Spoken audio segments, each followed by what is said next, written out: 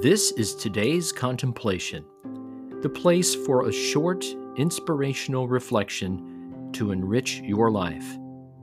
I'm Bill Tonus. All are welcome here. Peace be with you.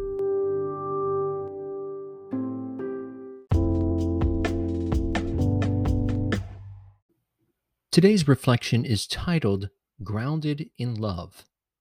Today's inspirational quote comes from Meister Eckhart. All God wants of human beings is a peaceful heart. Today's scripture comes from the Gospel of Matthew, chapter 11, verses 28 and 29. Jesus said, "Come to me, all you who labor and are burdened, and I will give you rest. Take my yoke upon you and learn from me, for I am meek and humble of heart, and you will find rest for yourselves." Here's my reflection. These are comforting words from Jesus. He wasn't about bringing anguish and consternation, but peace and calm. Yes, it's true that Jesus also brought division, but it wasn't his doing. It was due to those reacting against him. Those who didn't want to include the outcast, who didn't want to treat the poor as equals, they were the ones who rejected Jesus and created division.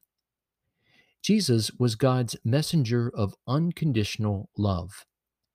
Those who held the power usually were not in favor of unconditionally loving those under their rule. In today's verses, Jesus is speaking specifically to those burdened by the religious rulers who wielded the law like a baseball bat. Jesus told those who were being persecuted by the powers that be that his yoke, his words, would lead them to life. I came so that they might have life and have it more abundantly. John chapter 10, verse 10. Jesus did not come to threaten or induce fear. For God did not send his Son into the world to condemn the world, but that the world might be saved through him. John chapter 3, verse 17. In other words, that the world might be made whole through him. Jesus showed us the way to wholeness, the path of self-emptying, losing your life in order to find it. By letting go of our ego's control, it may feel like dying, but paradoxically, it will lead you to discovering your true self. You will become the light of love that you were created to be. That, my friend, is salvation. May you find hope and rest in these words.